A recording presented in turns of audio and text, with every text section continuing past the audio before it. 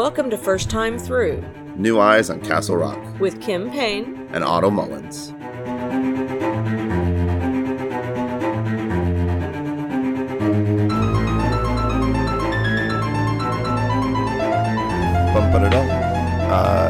Welcome to First Time Through New Eyes on Castle Rock. I am Otto Mullins. And I'm Kim Payne. And this is my first time through Eyes of the Dragon. A story by none other than our Lord and Liege, Mr. King himself. This one has a fun history, a lot of interesting, good stuff about it. Kim, what background knowledge do you know about this one? I know that he wrote this for his daughter, Naomi, when she was younger, because she didn't like scary stories. So he wrote her a fairy tale. It was originally published in 1984 in like a crazy hardcover linen, really super fantastic. And then it was published for mass market in 1987. So that's when I got it because, money. And I was a kid. So I really love this book because, I was 13 in 1987 when it came out. So it was written for me. I think just for my own sake, I looked up. I like to know the chronological where it was and where it was at. So it came out. The novel that came out right before this one was It, and the novel that came out right after this was The Drawing of the Three. Right. Eyes of the Dragon came out in February. Drawing of the Three came out in May. 3 months later. That's wild. That is. Yeah. And then in June, Misery came out. And then in November, Tommyknockers came out. He was really that was the end of that 3-deal contract. It must have been that you were talking about. Eyes of the Dragon, yes. Misery, and Tommyknockers. It, Misery, and Tommyknockers. This was outside of that contract. Oh, okay. We know, too, so, he had a 14-year-old daughter, you said? Yeah.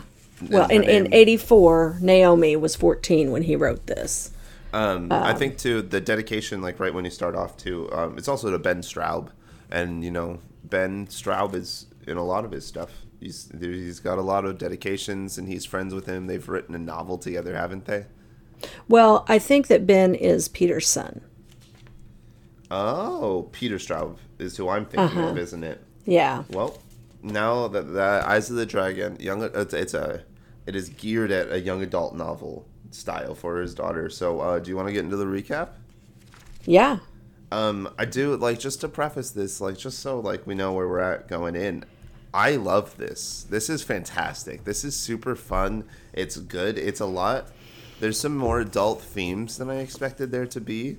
He really, it's like an older teenage adult fantasy. It's a young adult fantasy. That 16, 17-year-olds that you're trying to hit. All right, yeah. Let's go into this recap. Yeah. So it starts off, and the timeline in this book is almost non-existent for the first, 25 chapters, I'd wager. And after that, the timeline becomes very linear. But at first, it's a lot of jumping around back and forth in different people's time streams. So I'll probably get it all mixed up as I go through this, but bear with me. So we open up, and it is told from, it feels like a narrative storyteller perspective. We get this feeling that it is a man who maybe watched all of it unfold. It is a man who was there. And just in my head, it makes me think that, this would be the story that, somebody that's in... just to frame that, this is a little bit out there. I think that this is this would be a fantasy, an urban legend in the Dark Tower series. This is a story that old men sit around campfires to tell their children. You know what I mean? And absolutely. that's what this makes me think of. And, you know, maybe if like one day we find out like, you know, Roland's descended from this family, that would make sense to me. Delane, DeChain, like so similar. But you know, it's just the flag is there, Roland is there, you know, and I'm sure there's going to be more characters that like I just don't know now in the other universes that are all there that have popped up, knowing that this came out before the rest of the Dark Tower series. You know, just kind of really makes me realize, like, okay, this is kind of a precursor to all of that.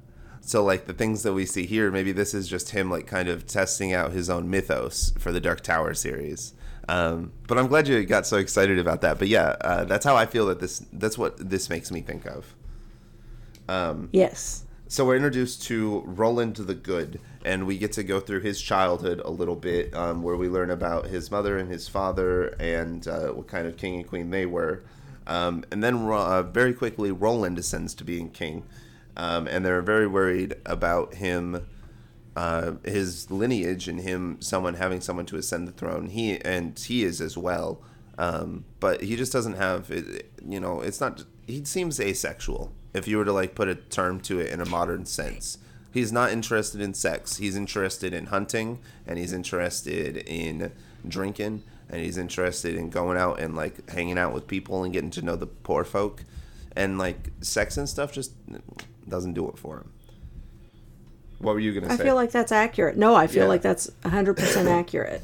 And I feel like if you were to read this book, and like I could see like a lot of people being like, "Oh, Roland's gay," or like pushing that kind of like idea on him.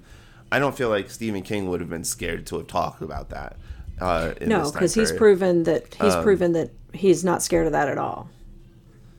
Roland ends up marrying a young girl named Sasha, and Sasha is really sweet, really smart, really kind. And around this time, we are also introduced to an evil magician named Flag. Bum bum bum. And around this part, it's in like the first, like couple of chapters, and that's when I screamed. I was like, "Oh my gosh, yes!" And I was very excited. And then, because I love Randy. Randy is such a good character. He's so interesting, and I'm very excited about like what he brings to the table. And we find out that Randy hates Sasha quite a bit. And during the course of Roland and Sasha's marriage, she gives birth to a first child named Peter, and then she gives birth to a second child named Thomas. And during that birth, she dies. And this is all of these facts are presented to you in ways that's like, these are things that happened, and it's all presented in a way that's like, man, everything looks really bad and lame and awful, doesn't it? Well, actually, it turns out everybody that seems bad right now, it's all been responsible by Flag. Flag's done all of this stuff. He did this and this and this to make this happen. So you're introduced, and now that you have all of that familial information, Peter has been locked up for killing the king, and he is locked up in the Needle for the rest of his life. Thomas has ascended to the throne, and Sasha died giving birth to Thomas. And when you get into it's much, we talk about this in the revival episodes. This timeline and story is more complex than the revival was. Yes, it is. It absolutely is. Like the literary devices that are used are more complex. Which to me speaks volumes about what he perceived as his 14-year-old daughter's comprehension level. 100%. Yeah, it's great. And, it's a lot of shifting timelines and stuff, so it's hard to do a recap. But through the course of this Roland's life, we find out that he was a great hunter, and he once killed a dragon. And when he killed this dragon, he ended up taking it down, taxidermying its head, and putting that head up on its wall. At some point, Flag put a passage into that wall, and you could go, man, this is not going well. I don't feel like this recap is as good as I want it to be. Is it okay if I restart the recap? Yep. All right, cool. All right, so Eyes of the Dragon. We're introduced right away to Roland the Good, and you find out he's just a good, kind-hearted king, and he's a fan of the people, and he has an advisor named Flag. And that's right, it's Randy Flagg, and I was very excited about it, and screamed a little bit, in fact. And from that point on, we're kind of watching. You learn a little bit about Roland's childhood and about his family, but then you move on very quickly, and you realize that's not the focus. And you learn about Roland becoming king, marrying off to a woman named Sasha, who's a very young, sweet girl. She has 2 children with Roland, Peter and Thomas, and then during Thomas's birth, she dies. As we go through the story, it is the 2 boys growing up, Peter demonstrating a ton of capabilities of being king. In fact, people call him the coming of the white, which is something that I want to talk about later. I thought it was a really interesting concept, especially something that we already looked at in The Stand. So as Peter is coming up, Thomas is coming up right behind him, extremely jealous and living in his shadow. And Flagg takes advantage of that and becomes Thomas's friend and starts to coax him and teach him little things. So constantly in Thomas's mind, he feels like he's being rebuked and hurt by his father, when really it's just misunderstanding. And he starts to spy on his father in a secret passage shown to him by Flagg himself. And as their childhood develops, Thomas isn't a bad kid, and the narrator goes to lengths to tell you that kids that do bad things aren't always bad. Like, they just sometimes have really bad circumstances and they don't know how to take out their anger in other ways. And Thomas does some bad things. And then all of a sudden you're thrown backwards in time to when all of this started, and you find out that Randy Flagg actually poisoned Sasha not poisoned. She didn't poison. He had saved a midwife. He bribed the midwife. He saved a midwife's child and then said, "You'll do this for me." So during the delivery, the midwife ends up assassinating Sasha. Sasha passes away. And then we find out, and it's all at the same time. It's a really cool way of how he does it, and we'll talk about this a little bit more later. But Stephen King essentially is using the past of telling Randall Flagg coming and starting his plot to assassinate the king, while simultaneously telling you it from a first-person present perspective in Peter's point of view, or Thomas's point of view. So you get these 2 intersecting points of view about how Roland is eventually assassinated by Randall Flagg. Randall Flagg pins the entire murder on Peter. Peter ends up locked in the Needle, the prison, for the rest of his life, just as Thomas is crowned king, exactly as Randall Flagg wanted. And that's where I stopped reading. I feel like that was a much better recap. I feel a lot better about that. Yeah, that was really good. And there's a lot of stuff that we got to go into, and a lot of really good, interesting things. I love this book, dude. It's super cool. It's got a soft spot for me because, again, when it came out, I was about the same age that his daughter was when he wrote it for her. So it felt like it was written for you. Felt like it was written for me, and I really love that. It throws me back to my early reading days of reading Aragon and stuff like that. Just a good old fashioned medieval fantasy situation. I love just sword and shield a lot, honestly. Yeah, absolutely. Absolutely. So just getting started right into it, I think one thing, just to clarify, like we usually do, I am reading the Book of the Month Club edition from 1987. It is a paperback, and it has illustrations by a man named Christopher Palladini, or David Palladini. Christopher Poloni is the guy that wrote Aragon. Very similar. Yeah. And 87, blah, blah, blah, dedicated to Ben and Naomi King. We get a really cool, I think it's supposed to be it's just an illustration of a dragon and a Pegasus. I'm sure just to represent those 2 children. It's a Pegasus. It has wings. But it's a unicorn because it has a horn. I think, I feel like, hold on. It's just the mythological, I feel like the wings are more important than the horn. Because, you know what I mean? I know you're Googling it to find out, so that's fine. I am. A unicorn with wings is called an alaricorn. Okay. Well, there we go. Now we know. Um, and you get this, and he employs during this first section again, just because it's such a loose timeline. They're very short, quick chapters. It's just segments of what these people experience, so that way he can get to the bulk of the story. Which now that we're kind of at the tippity top of the story pyramid, and we're falling into this denouement, which seems to be some kind of comeuppance for Flag via Peter. Peter's definitely got to escape, and he's got to get out, and he's got to eventually convince Thomas to turn to the side of good and beat up Randy with him. And he's got friends like Ben. Ben's a good friend. Ben will help him out. Ben believes him. But I'm getting ahead of myself. We'll get to that at the end.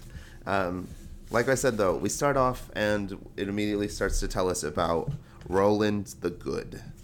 And Roland, he's not a bad king. He's not a great king. He's just a good king. He's a good man. He's not trying to hurt anyone. He's not trying to cause war. But he's not particularly brilliant, and he's not particularly courageous. He likes to hunt a lot, though. And what's fun through this first chapter, it's literally this 1 page long, and it tells you everything you need to know pretty much about this story and about the history of it. Yeah, absolutely. Yeah. It's like a 1 page. You probably could have read this, and that would have been Yeah, and then I could have skipped to where we're at now and have been like, all right, I'm ready. And you find out Peter's in the Needle, murdered by his son, and there's a man named Flag, and that Flag wanted to make sure that Thomas would be crowned king, and the king was okay, and he tried really hard to make sure he was nice to everyone. And then you go into chapter 2, and now we get into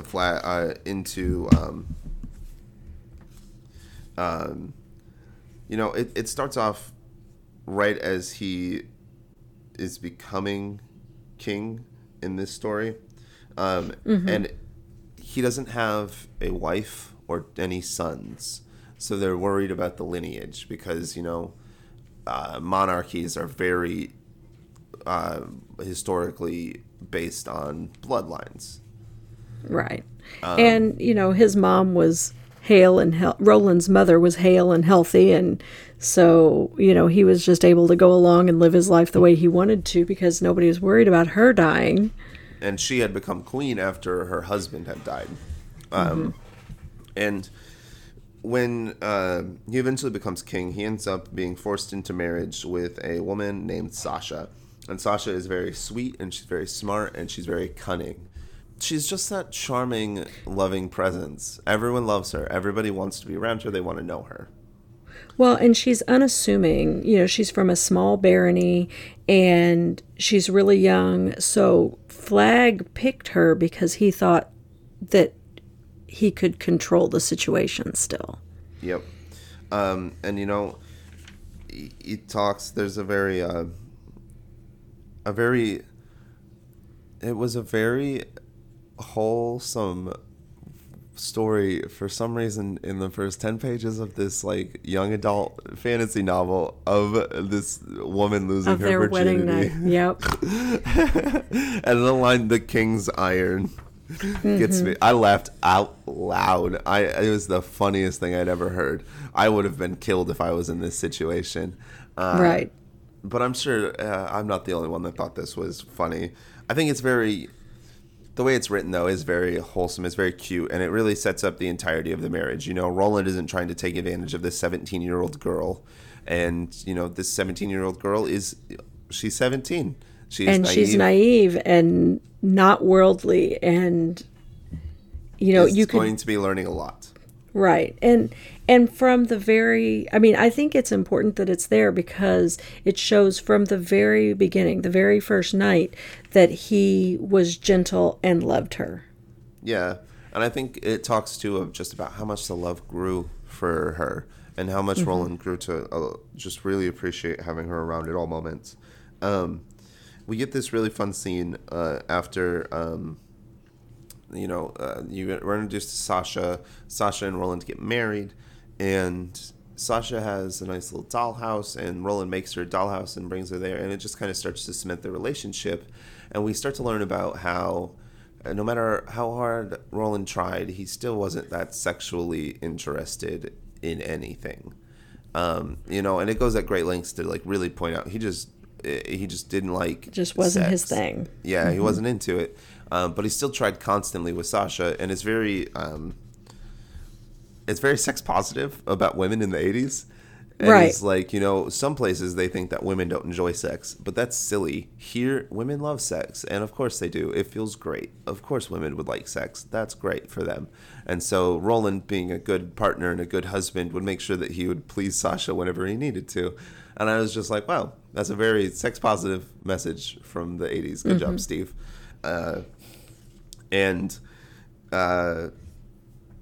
From there, we find out about how Flag was giving Roland these basically like stimulants to help him, you know, help his sex drive. And like they would work, but they would work that well. But then there was one night after he had slayed a dragon. And it recounts the story of how this baby dragon pops out from behind a giant ledge. And if it had been any bigger, or if Roland had just hesitated for 1 second longer, everybody would have been killed. But Roland was quick and courageous and immediately stepped forward and slayed the dragon. So they mount its head in his throne room, in his main chambers. And he Ate the dragon's heart. Oh, yeah, I forgot about that part because that was dope. That's very important. Is it that important? Okay, I mean, good. No, it is. That's fine. I like it. It was because he says, and he rips out his heart and he eats it raw, like all of those before him. Oh my God, is he not gonna be that? He ate the dragon heart, and since the dragons, oh Kim, you're right. Nice. Okay, I see where this is going. So I think, and he does this immediately before he has either of his, before Peter is born either. So that's really important too. So that night he goes out, he slays his dragon, eats its heart, comes back, makes beautiful love to Sasha, and gives Without the potion from Flag. Without the potion from Flag, which obviously is causing him to be impotent. And they have Peter. Yeah, it says 9 months later, 1 month for each chamber of the dragon's heart, Peter was born. Wow. Yeah, there's a lot of dragon illusion. I'm not going to lie. It kind of went over my head now that we're reading back through it. I'm glad that we're pointing it out. Good points. And I think, too, I've been wanting to start doing, really focusing on, like, the overall themes that are being presented to us, just in the novels that we read. And I think that, you know, we're seeing a lot of, Stephen King's showing us traditionalism, a lot of traditionalism, and, like, monarchies and bloodlines and what do you do for your family and loyalty. Right. And I think he's also just kind of showing a lot of classism will be presented throughout this. And I think, go ahead. Yeah, he does. And I think that one of the things, and you'll find, is that the way he does it, it actually works out to be really beautiful. And ultimately, you'll see that in the next half of the book. But it comes back to, it's really important that Roland really loved the people, the common people.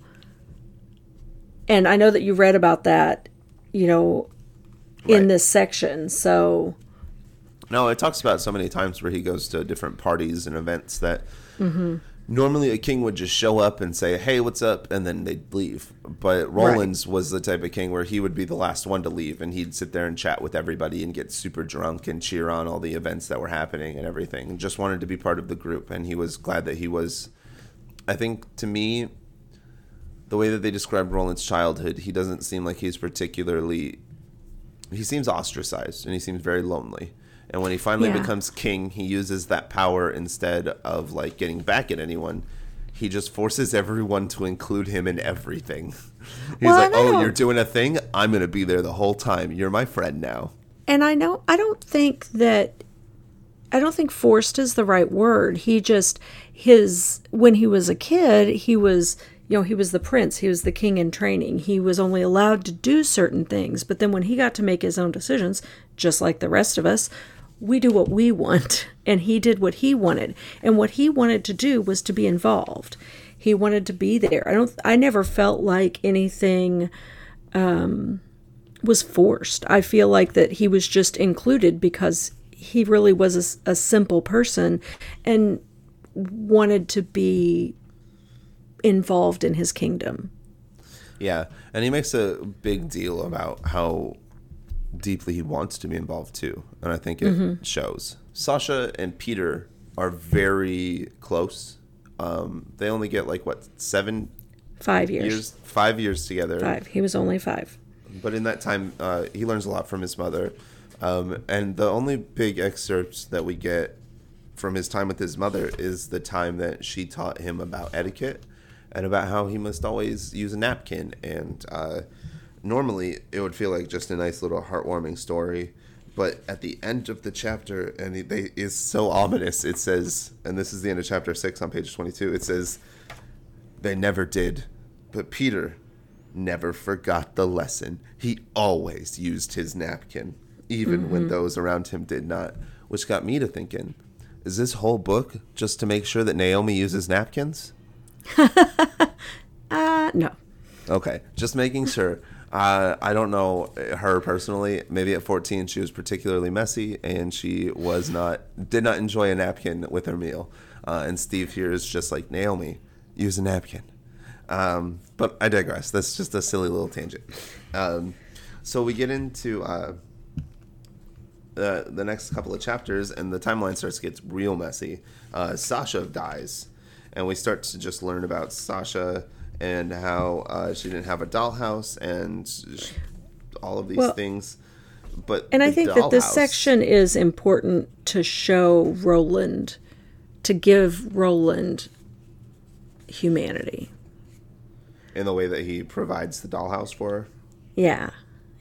Because Sasha had a dollhouse when she was at home in the Western Barony, and it was really fabulous. And she mentioned it to Roland, so he had a replacement one commissioned for her. Mm-hmm. And the one that she left behind, she wasn't a particularly wealthy woman. She was a child as well. So her parents didn't get her anything particularly fancy, but it was a really pretty one. It was really nice, and she loved it. This one is the fanciest, nicest thing that's ever existed, it seems. It's got a working water pump and a working loom, and it's got a bed and everything. And it's not just fake and versions. A working stove. Yeah, they're real versions of these things. They could bake little cakes in it, I imagine, and stuff like that. And he gives it to her at the wedding party. And, she doesn't get as much chances to play with it because she's a grown-up now. But it leaves a lasting impression for her. And they talk just about how... You're right, I think it does give that humanity, but I think it also just points to, the familial bonds that Roland is creating with her, too. What he's he's got that humanity, but he's also trying really, really hard for this woman to make her feel as involved as she can be. He just wants to be good. He wants to be a good husband. He wants to be a good father. He wants to be good at things. Which is a really nice sentiment, just to know that this man's entire life amounts to him wanting to be a good person. So, at one point, we get this story about how Peter liked to play with the dollhouse, and nobody cared, but Flag seemed to care for some reason, and Flag was like, my lord, he shouldn't play with the dollhouse. It'll turn him into a sissy. And, I like that it is the evil character using gay panic just to kind of really illustrate how despicable of a tactic it is, just kind of how gross it is. Right. And it is something, and the king thinks about it for a really long time, and he's not sure, and he watches him play. And the thing that ends up really selling it for Roland is he's playing with the dollhouse. One, he's not telling like any like stories that make him feel like that. He's telling stories of like war and everything like this. So he and feels pirates like, and the King's Guard, and it's like just wherever he chooses to play doesn't change like what he's doing. He's still himself. And then two, he's like by playing with the dollhouse, it keeps his mother alive for him. And I think that that's really beautiful. So he tells Flag to mind his own business essentially and get out of here. And it's important, I think, also to show that he stood up to Flag in this. I don't think there's ever a point where Roland doesn't want or couldn't stand up to Flag. I just don't think... I think something had to have happened, like, really, like... where Flag and Roland, like, just had, like, a good time together. And, like, I don't know. Roland's just trusts this man a lot. And, you know, he's giving him lots of potions all the time. So maybe that's what it is. And there's lots of that control there. And Roland is pretty simple and easy. So I'm sure, like, you know... Well, and I think he's also... He wants to do the right things. And he knows that he's not the smartest person. And so he trusts Flag to be a good advisor. Right. And I think that all comes back to the fact that, you know, he's a simple, trusting person, and so he doesn't see... He assumes the best of everybody. And then in the shadows, we find out that Flag is getting very upset about Sasha in general, starting to... You know, Roland is starting to listen to her on matters and starting to hear what she has to say on things and tending to side with her, he's finding. So he's getting very upset with it. And we get a couple of scenes of him attempting to poison her to really just set up the plot that Roland is trying to kill this woman. You know, and it's... Flag is trying to kill her. Jeez, oh, Pete. Flag is trying to kill this woman. Thank you. To really set up the plot that Flag is trying to kill this woman. And... the way that it's all being set up right now is just so interesting because the storyteller has chosen to tell us that these things already happened. And now he's giving us he's saying the results and then giving us the story, which really is an interesting thing to look at. Like, what a literary device to use. Right. Especially when you're trying to hook people into your story. And it makes you think like, okay, if like if Flag killing all of these people and planning this poisoning is happening in 35 pages, what is this 400-page book about? Right. And so, you know, in that next, and then as you're getting into this, it almost in itself to answer that question, he says, now, why don't we get into Peter? And it starts from Flag's point of view. He's kind of scared of Peter because Peter will grow up to be a strong, courageous king that will probably kick Randy out. He'll be like, Randy, I don't need you. Get out of here. Like, you're obviously like hindering things more than helping things.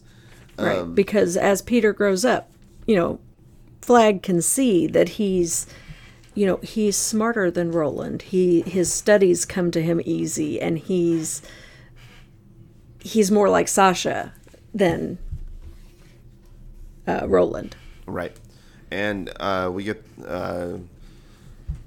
Peter ends up becoming our main character for a few chapters, and we learn about how he met Ben at a farmer's market. And, like, this, you know, illustrates that Roland is bringing Peter up in a way that makes him, you know, have to pretty much communicate and talk and hang out with the common folk, which is completely juxtaposed to how Roland was brought up. He was separated from those people.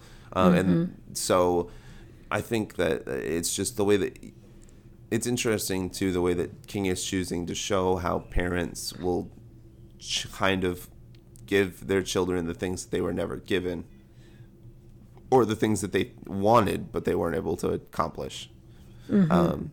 And Stephen does a really good job there, I think, with the way the generations communicate in this book. Well, and I think that it's also important that Roland is giving Peter all of these experiences with the commoners, because ultimately it will make him a better king. Yeah. I don't know absolutely. that is actually Roland's intention, but that's what's going to happen by just the life experience. Yeah, 100%. And we also find out, we meet Ben here, Ben Stodd, and Ben is just Peter's best friend. They win a fun little sack race here, and they become best friends from then on ever. And, you know, there is a little couple of excerpts that are like, and, you know, some people didn't like that the prince was friends with such a common boy, but you know what? Those people suck, and they should, like, leave them alone. And that was, Yes. like, pretty much how the whole paragraph went.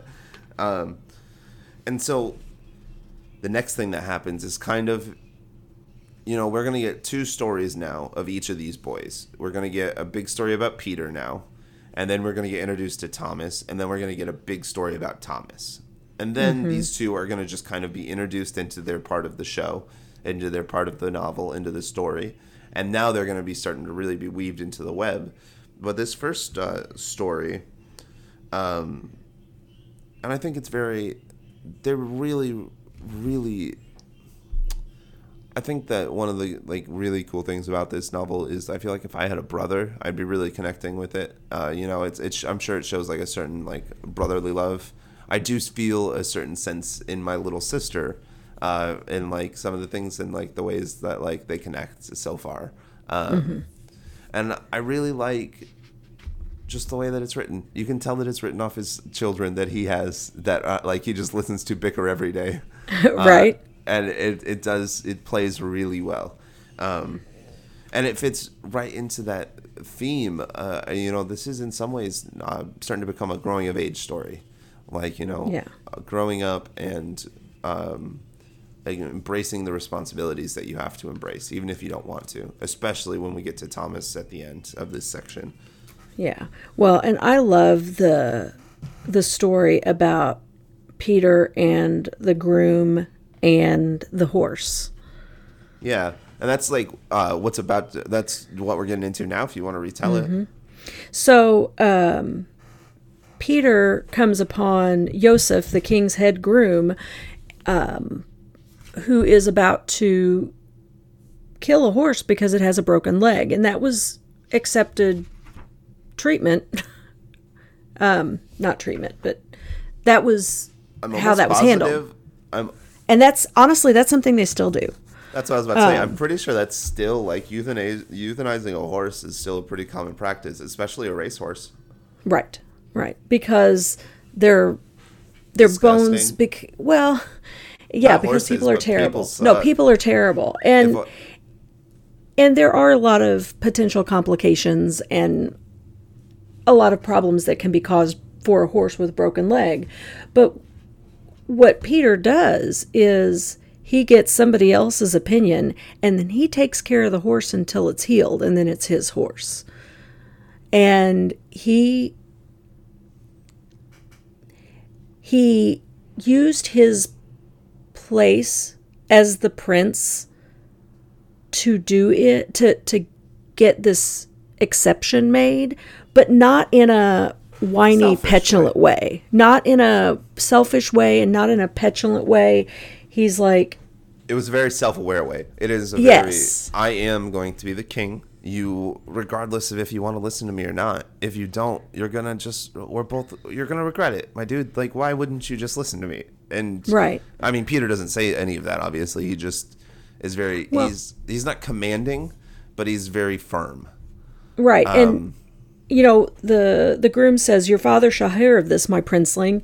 And Peter's response was, "And when he hears it from you, it will be for the second time, because I'm going to go tell him first." Right. Like, you're not going to be, like, surprised at my father trying to tell him that I've done something bad. Like, I'm going to tell him about what I did because I'm honorable and the things that I'm doing. And after he saves the horse and he does, you know, and he's pretty much told, like, if you're going to, like, take the care of this horse, like, no one else is going to do this. You got to put on these poultices every day or 3 times a day and really take care of it. And everything happens. The horse is A-okay, and he's fine. And Peter goes to tell his father, and as he's walking in to tell his father, he's thinking, he knows he's going to be beaten just because, that is the traditional punishment for a prince and for children in even up until like the 80s, and sadly, Right. 1980s. But so he's going to be beaten for interfering with his elders. But Roland does it himself, Right. which Peter recognizes as a high honor. And I think it's just really interesting, all of these real traditionalist things that are being set up here, and I really feel like they're being set up to be torn down. All of these traditionalist landscapes, all of these like things that, Peter shouldn't have been beaten for saving a horse. That doesn't make any sense. And everybody, all of the readers are feeling that and thinking that. Even Right. Roland acknowledges that. But you have to, because your Because son that's did this. tradition. Yeah, and tradition is what you have to do. And it's a really interesting, I like the anti-establishment feeling that I'm getting as I read through this young adult aimed novel by Steve. So after Peter saves the horse and he's beaten, we are introduced to Tommy, little old Thomas. And Thomas he's not a three-dimensional character. He's eight-dimensional. He's got a 20-sided die of dimensions, and every really side does. of him he is an anxious, shy, isolated, lonely, just kind of overshadowed little brother. And a lot of it, too, he is overshadowed in some ways, just because a lot of it is expected of Peter because he's going to be king. But a lot of it, you can tell, is a little bit of just mental illness and trauma from his upbringing. He was born through a dead woman, essentially. Right. And Yeah. His then mom died, and people blame him blamed for it. him. Right. Even though that was not him. Yeah. Right. And so Thomas just went through a lot when he was like 4 years old. Right. Well, and it's got to be hard to be the little brother who is, shy and awkward and not as good at his studies, and,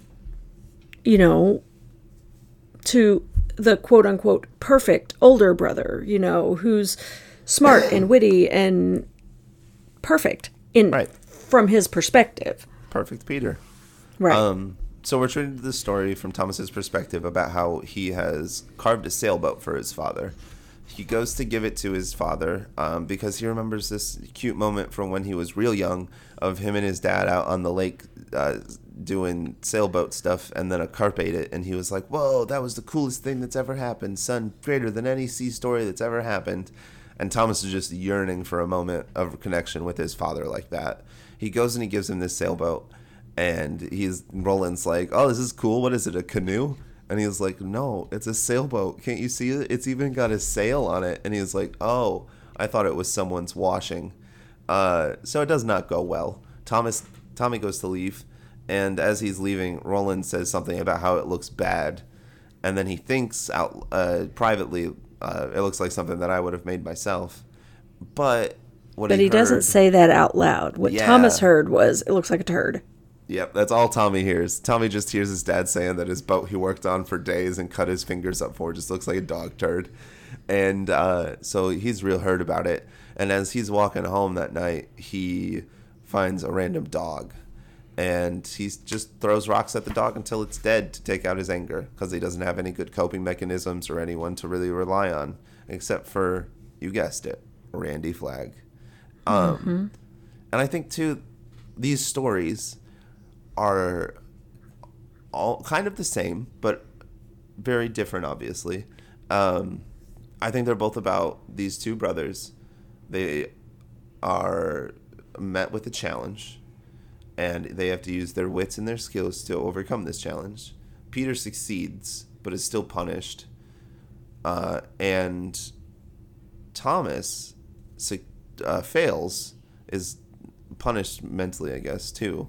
But Right. then he goes out and Peter takes his punishment. He takes it internally and understands it and acknowledges it and accepts it, and he is able to move on and past it and through it.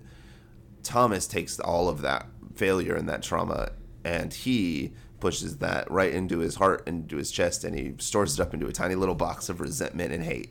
And he sees that dog and he takes it out on that dog. If I think that if Peter was in this situation and he's met with that challenge and he fails, I think Peter goes and makes a better boat. I think that's what you would see from Peter. Right. And because even though it was only 5 years, Peter had the time with his mother, and Thomas had nannies who, were there for the paycheck, who didn't really show him love and compassion in the same way a mother would. And I mean, yes, it was only for 5 years, but it was something that Peter had that Thomas never got. Absolutely. And I think too that it brings a point too to talk about when Sasha is still alive, that she was the one that always wanted to be taking care of Peter. So she did have a lot of hands-on experience with him. Oh man, we're at 45 minutes already. Okay. And we're on chapter 17. We're not doing too bad. No.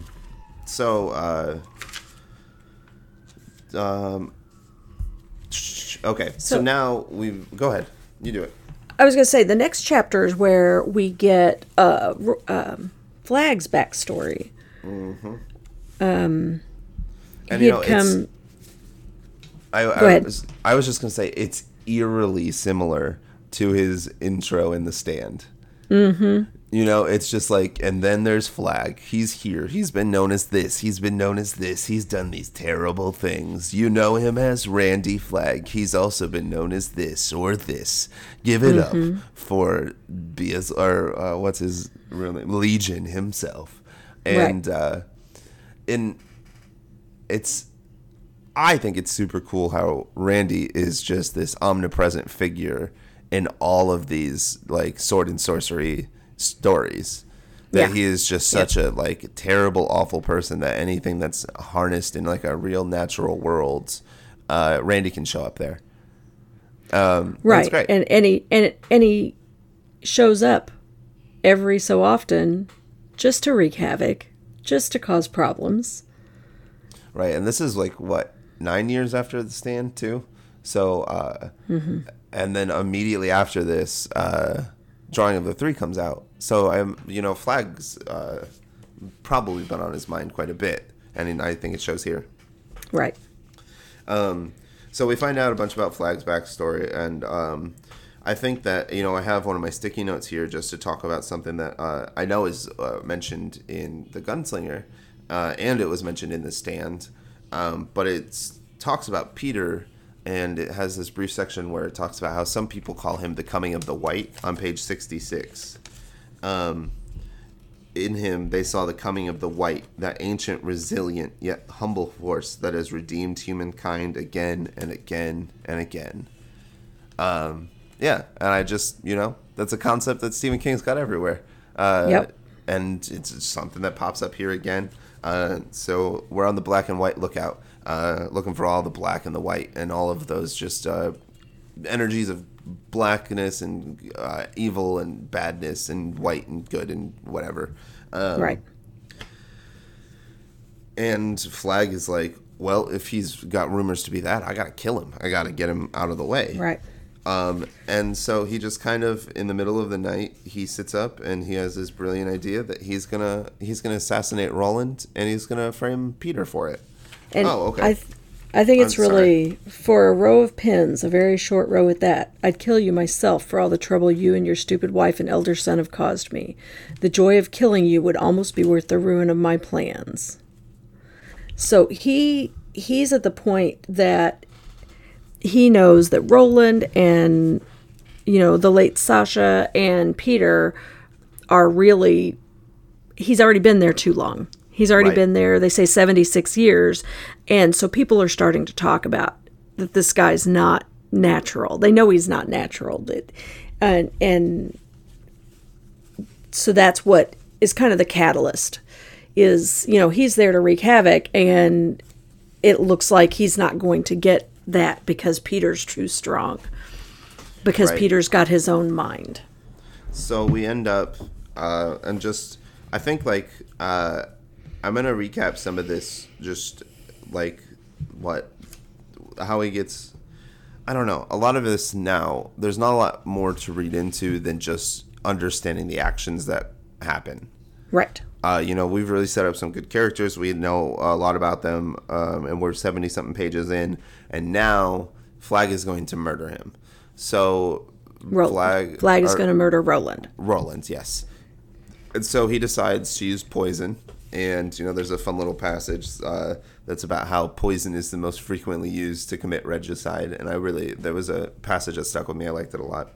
And he uses this particular poison called dragon sand, and it is from a place called Kwa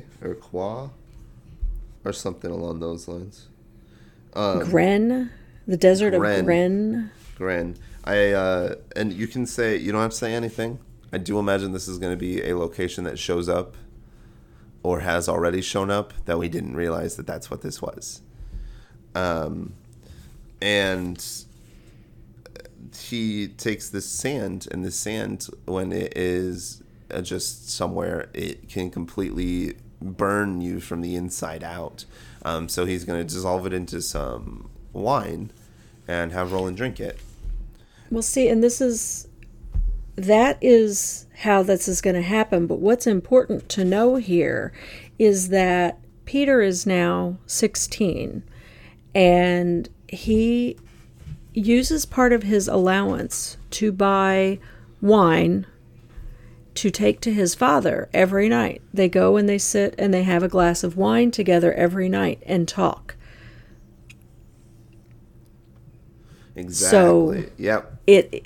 So there's, Flag got this plan. He's going to dissolve this poison in wine and go visit the king after Peter. So there's the setup. And he's just like, I'm going to take advantage of this. I'm going to go in there after Peter. I'm going to give him a glass of wine, and then I'm going to leave. And then it's going to look like Peter poisoned him with wine. And he's like, oh, and so, as the reader, you just like, but Peter doesn't, like, how, that's not going to look like that. I don't know how anybody's going to think that, but okay.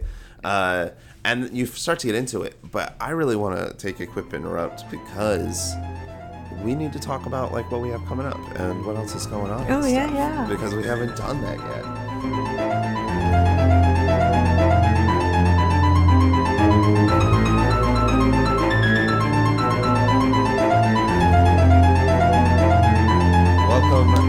To the intermission, where if you're out there and you're listening along, why don't you go ahead and don't stop your car or anything. That seems like a bad plan.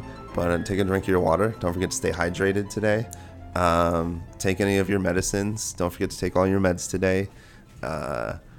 Brush your teeth. Don't pick at your skin too much. Don't hurt yourself. I don't know. Other ones. Good. All the good advice. All the good advice, the general ones. Welcome to our advice podcast where we give you general advice.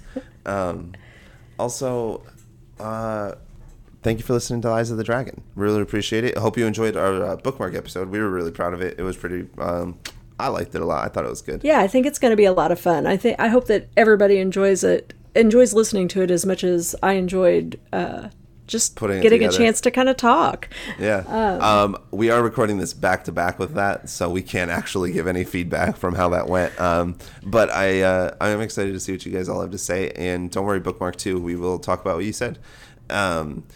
Speaking of, this episode that you are currently listening to came out on July 29th. So next week, starting into August, you're going to hear our next Bookmark episode. And then after that, the second half of the 12th, you're going to hear Eyes of the Dragon 2, where we're going to finish our conclusion of whatever happens to Peter's being threaded through the needle. And we'll figure all of that out and figure out if I hate Thomas or if I end up adoring him a lot. I really hope I like Thomas as much as I think I'm going to. Then on the 19th, Bookmark 3.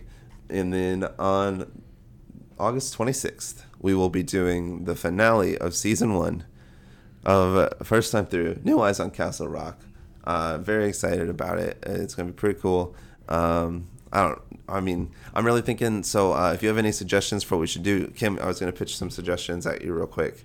I think we should go back and like re-rank, or like not re-rank, but like look at like our official rankings for everything so far, and like put them like in an order there, and just like recap season 1, go through and see. I want to post a thing on Facebook and just be like, is there anything that you guys think we've missed over like the last couple of episodes, or any of these things that you think we should focus on, and just kind of celebrate getting through 25 episodes. Well, and we're going to also do the breathing method. Oh, and we're going to do a final season finale story that I have fallen in love with. I love that story. I have just finished it last night. I think it's going to be really good. Man, it's really cool. I'm excited to talk about it. And I'm excited just to get into season 2. We have some good stuff planned. We do. It's going to be fun. So we'll have the bookmarks. And the last bookmark of season 1 is where we'll do all the synopsis, the review our rankings and talk about just a recap. Yeah, I think that's pretty much all that we have really coming out. Don't forget to follow us on Facebook and Patreon and Twitter, please, and rate and review our podcast on Apple Podcast and Spotify Podcast. It really helps us a lot. And that's pretty much all we got. Anything else that you have, Kim? I think that's it. I mean, I'm excited to get to wrap this up and kind of regroup and start the new season. Yeah. And if you have any requests or questions or need to contact us in any way, please do that on Facebook or at firsttimethroughpodcast@gmail.com. All right, and back to Eyes of the Dragon.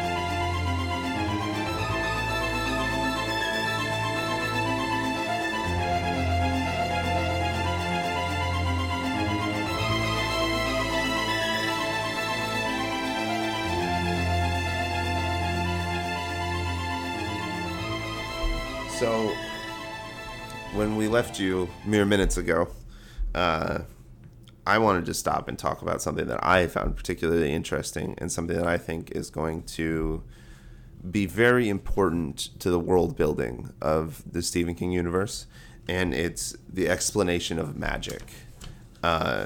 Did you? Yes. Yeah, it's yes, it's absolutely really interesting. It's really worth and I really I took the time to really go down and read through it, right?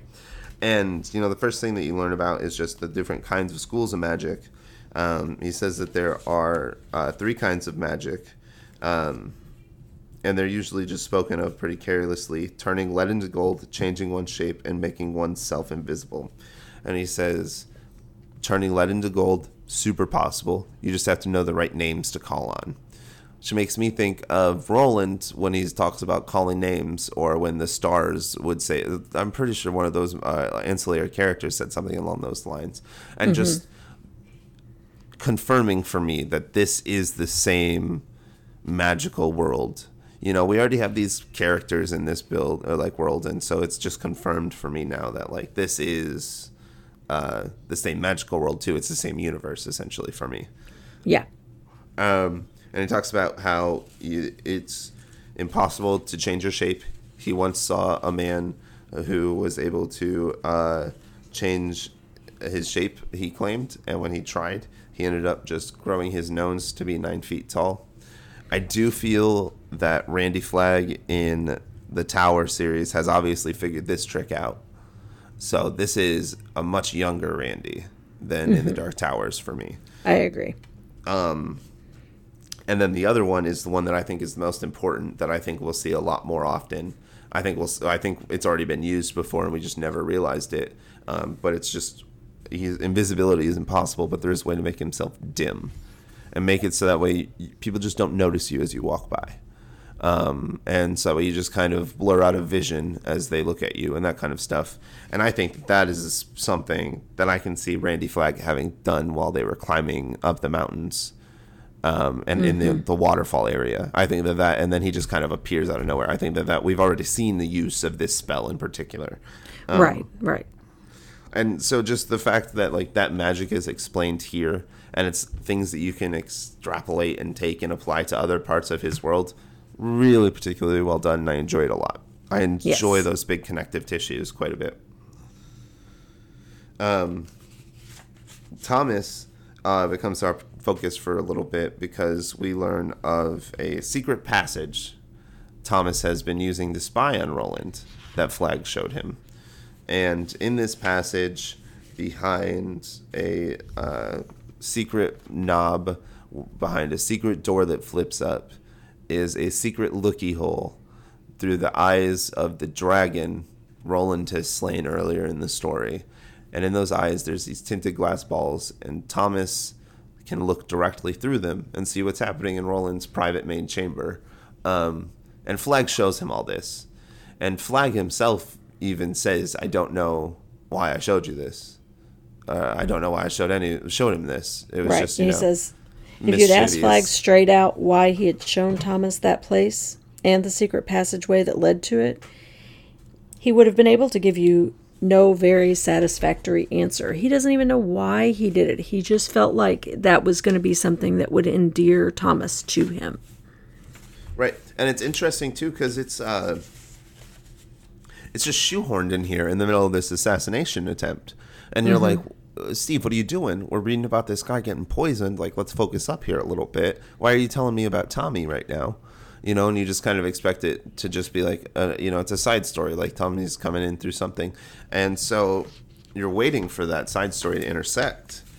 And as Peter brings in his glass of wine, his dad's like, I heard you got a girly girl. Like, have fun, like, be soft and gentle and have, like unlimited sex with your energy of being young, which is a weird thing for your dad to say to you. But, I mean, this is these times, you know? Right.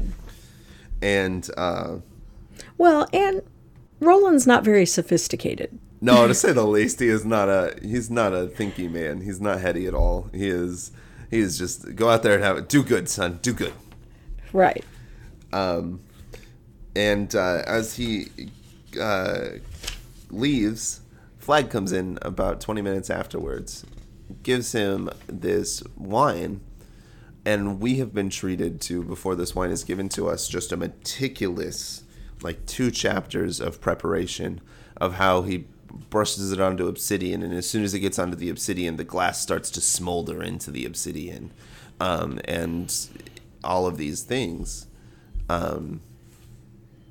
And as he gives it to him, we get, I think this is one of my favorite, little small chapters. I think there's a lot of magic and stuff that Flag does, and there's a lot of, character defining things that Thomas sees here. In this chapter 28. In chapter 28. And it's about Roland being overly drunk and yelling at people, and he kind of, when you're alone and you don't think anyone's looking at you, you're going to do whatever you want and not worry about anything. You're going to truly have no inhibitions. And so Roland is getting drunk in this room and just shouting at animals and just letting loose.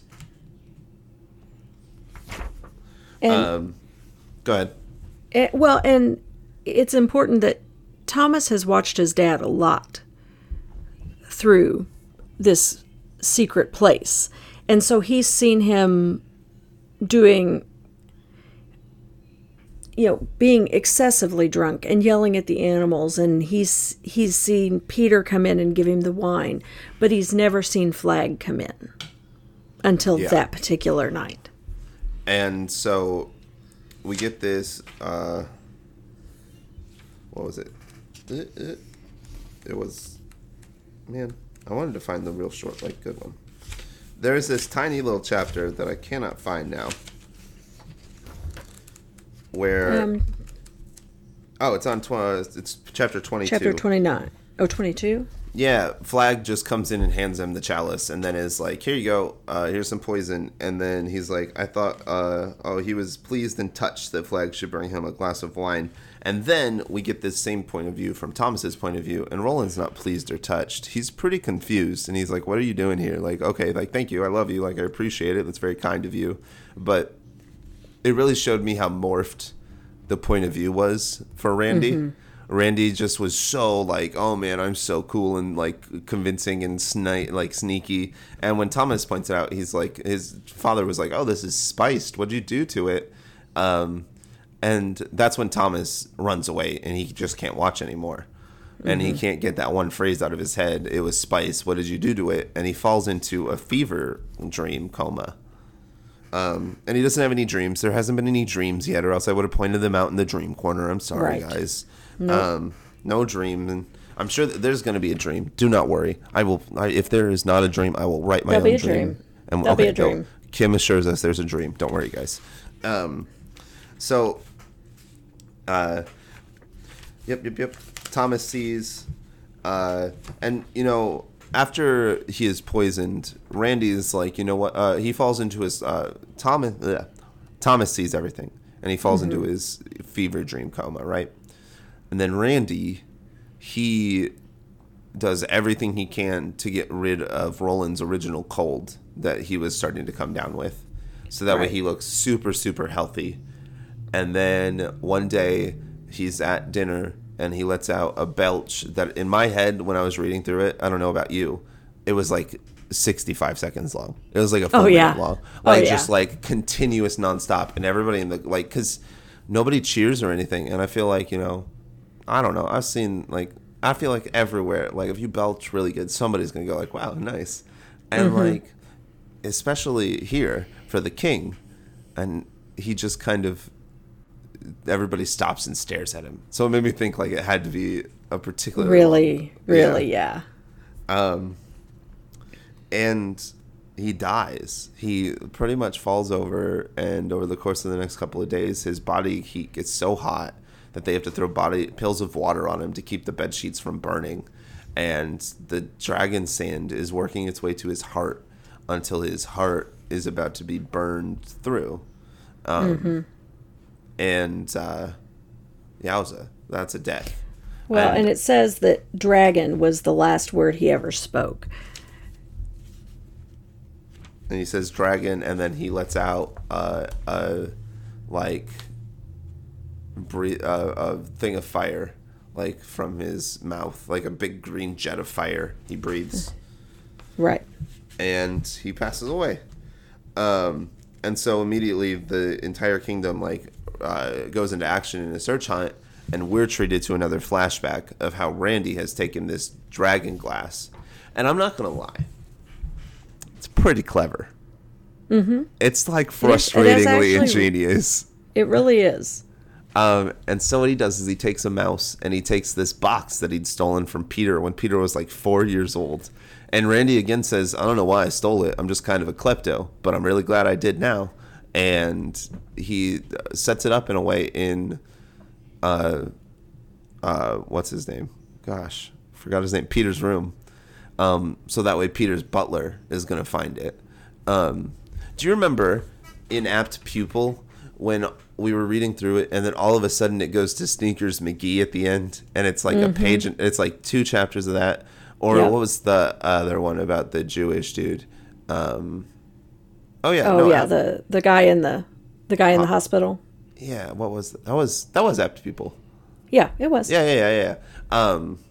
Just the way that like these characters would get introduced, they'd be like talked about for like 3 chapters, and then all of a sudden you introduce to their point. It's like just Stephen King wants you to like, he's like, every character deserves a full backstory and introduction and existence. Right.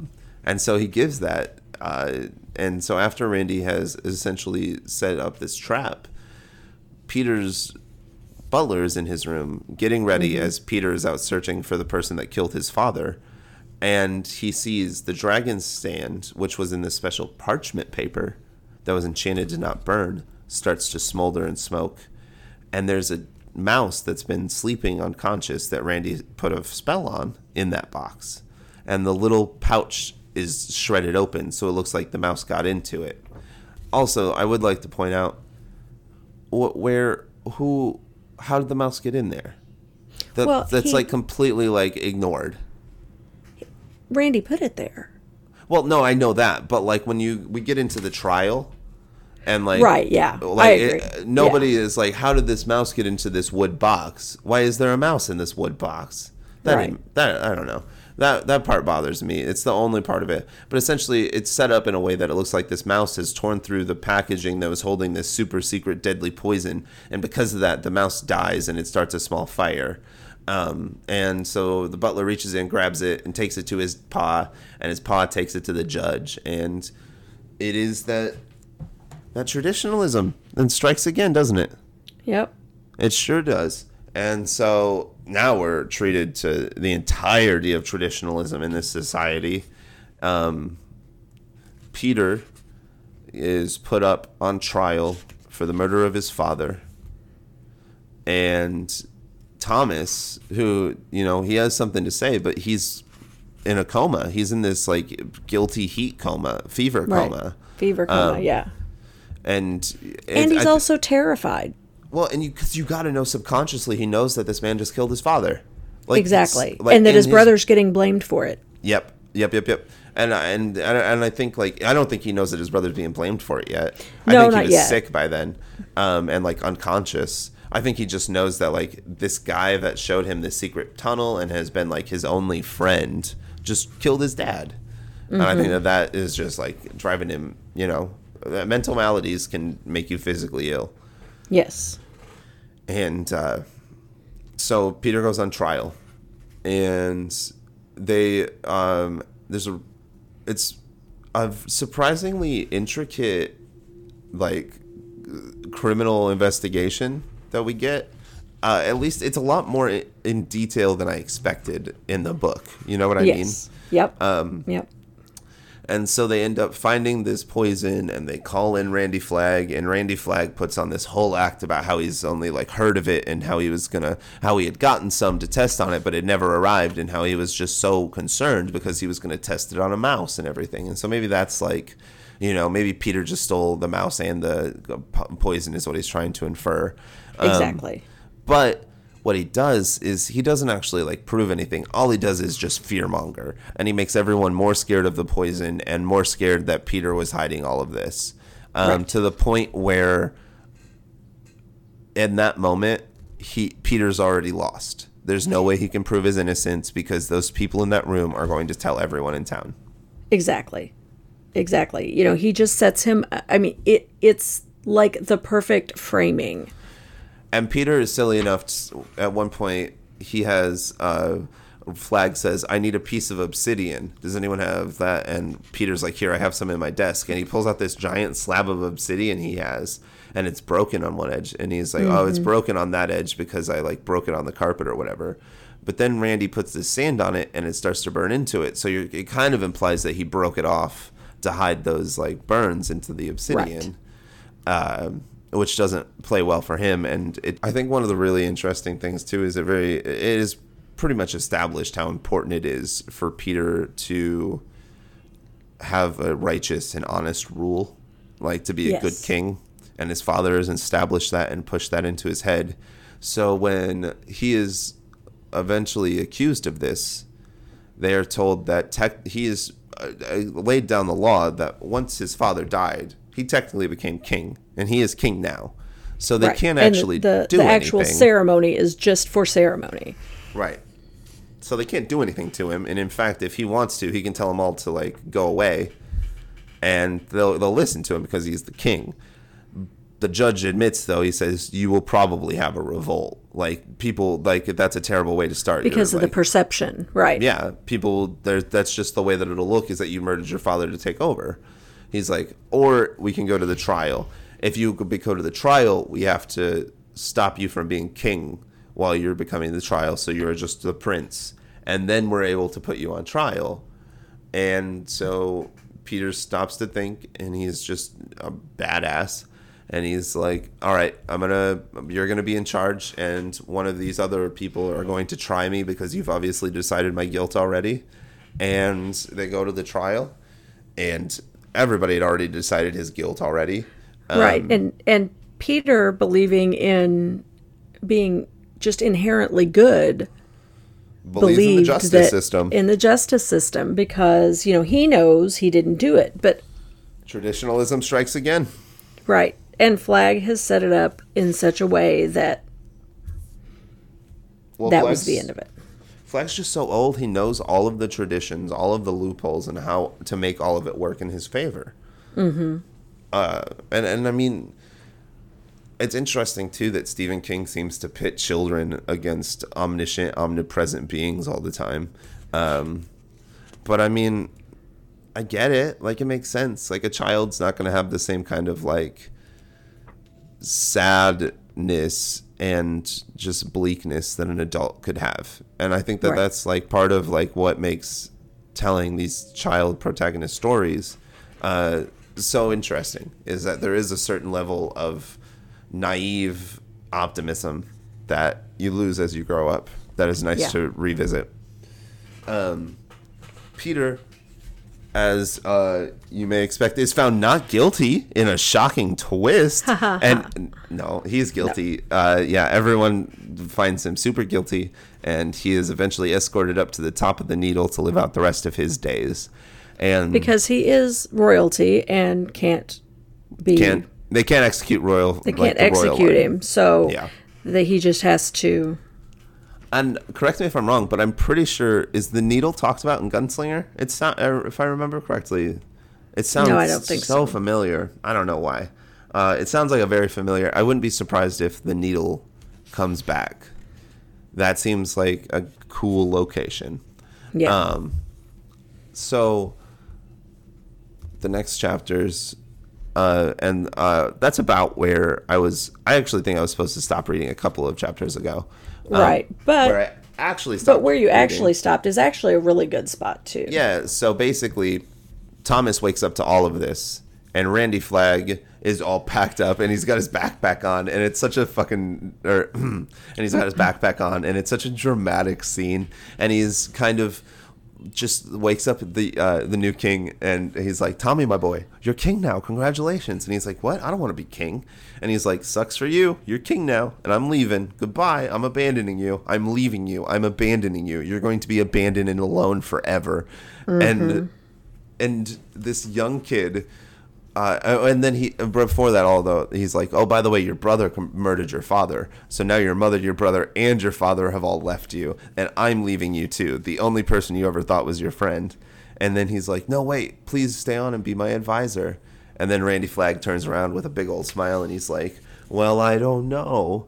And then Randy Flagg has gotten what he's wanted. He has manipulated this 12-year-old boy into becoming king, and that is where I stopped reading. Yep.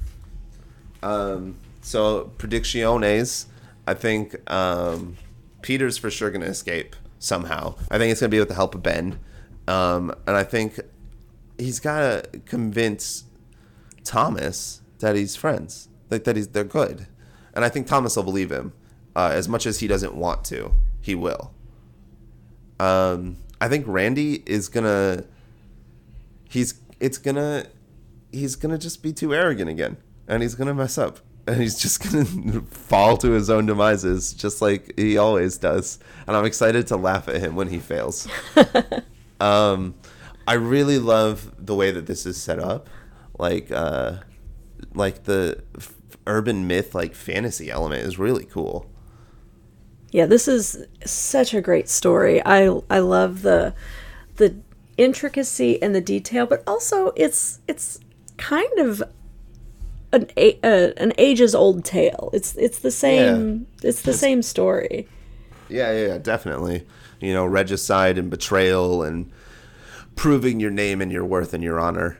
I do think too. As looking at the themes overall for this book in particular, I think that we're going to see a real big family is a strong bond theme, which makes sense if you're writing this for your daughter. You know, there's no bond stronger than family, like the people that love you and care about you and that kind of thing. I think there's also been a very humanistic message so far, which is very nice.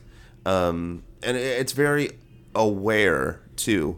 It's not somebody at the top of a classist society sitting down saying like, "Oh, I'm a king, you should be nice to me." It is Right. very honest in that way that it's talking about how peasants are rightfully scared of kings. I'd be scared of anybody who could look at me and go kill that guy. Right? Right. Yeah.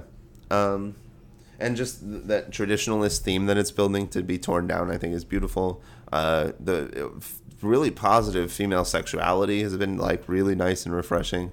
Not that it's something that Stephen King doesn't do. It's just like I didn't expect it in this one. And then in the breathing method too, dude. Talk about some feminist literature right there. That is fantastic. And yeah. Anything else you want to say about the Eyes of the Dragon? I'm really excited for you to get to the details of how Peter proves his innocence. It's really a cool culmination of the story. And I mean, I think that's one thing. Yeah. Go ahead. Sorry, I didn't mean to interrupt. I mean, because we know, based on what we've read so far, that Flagg did all of this, and the way that it all comes about, that Peter corrects the narrative, is really cool. I'm excited for you to read the second half of this book. I'm excited too, because I think that in a world of sword and sorcery, it seems like Peter is going to choose to be more intelligent and to think his way out of this than to just like, get a bunch of people and cause a revolt and go kill him. And maybe he will do that also. I think he could do both options very well. That's the coolest thing about Peter. So I'm excited. I think I'm excited to... I'd love it if, like, Peter and ends up somewhere else too. Just like you can just see him. I don't know. I can just see him being in like behind a random door, and just like, oh no, I thought that this was somewhere else, or I don't know. But regardless, I think that's it. That's Eyes of the Dragon. Eyes of the Dragon Part 1. I know it's very expository, so bear with us as we get into the meat of the dragon, as it were. Yes, exactly. Oh, no, I got it. Let me take two. Ready? Bear with us as we get into the heart of the dragon, as it were. Yes. That was good. At least I'm proud of it. So I like tell that. Me. No, that's great. Make sure to respond on Facebook to our poll about what your first Stephen King book was and who introduced it to you. And do you blame them? That's the end of that question. Yeah. All right. Yeah, absolutely. And tell us what your... Yeah. Oh, yeah, and give us feedback and rate us. And just thank you so much for your love and support. It really means the world to us, and we're trying really hard. We should hopefully have almost a month of episodes scheduled up and ready to go. So thank you. All right. This has been our first time through Eyes of the Dragon, and this has been your first time through the podcast. We hope you enjoyed it. Have a great day. Bye. Otto, Kim, that was incredibly interesting. Great job today. If you would like to support First Time Through, you can follow us on Facebook, like us on Twitter, or send us an email at firsttimethroughpodcast@gmail.com. You can also become one of our patrons at patreon.com/firsttimethrough to get exclusive early access, to get exclusive videos, and to become our exclusive friends. If that's interested to you, I'm interested. First Time Through, New Eyes on Castle Rock is produced by Empty Theater Productions, was created by Kim Payne and Otto Mullins, editing by Otto Mullins, music by Jason Rager, art by Kurt Payne at Who Knew Art.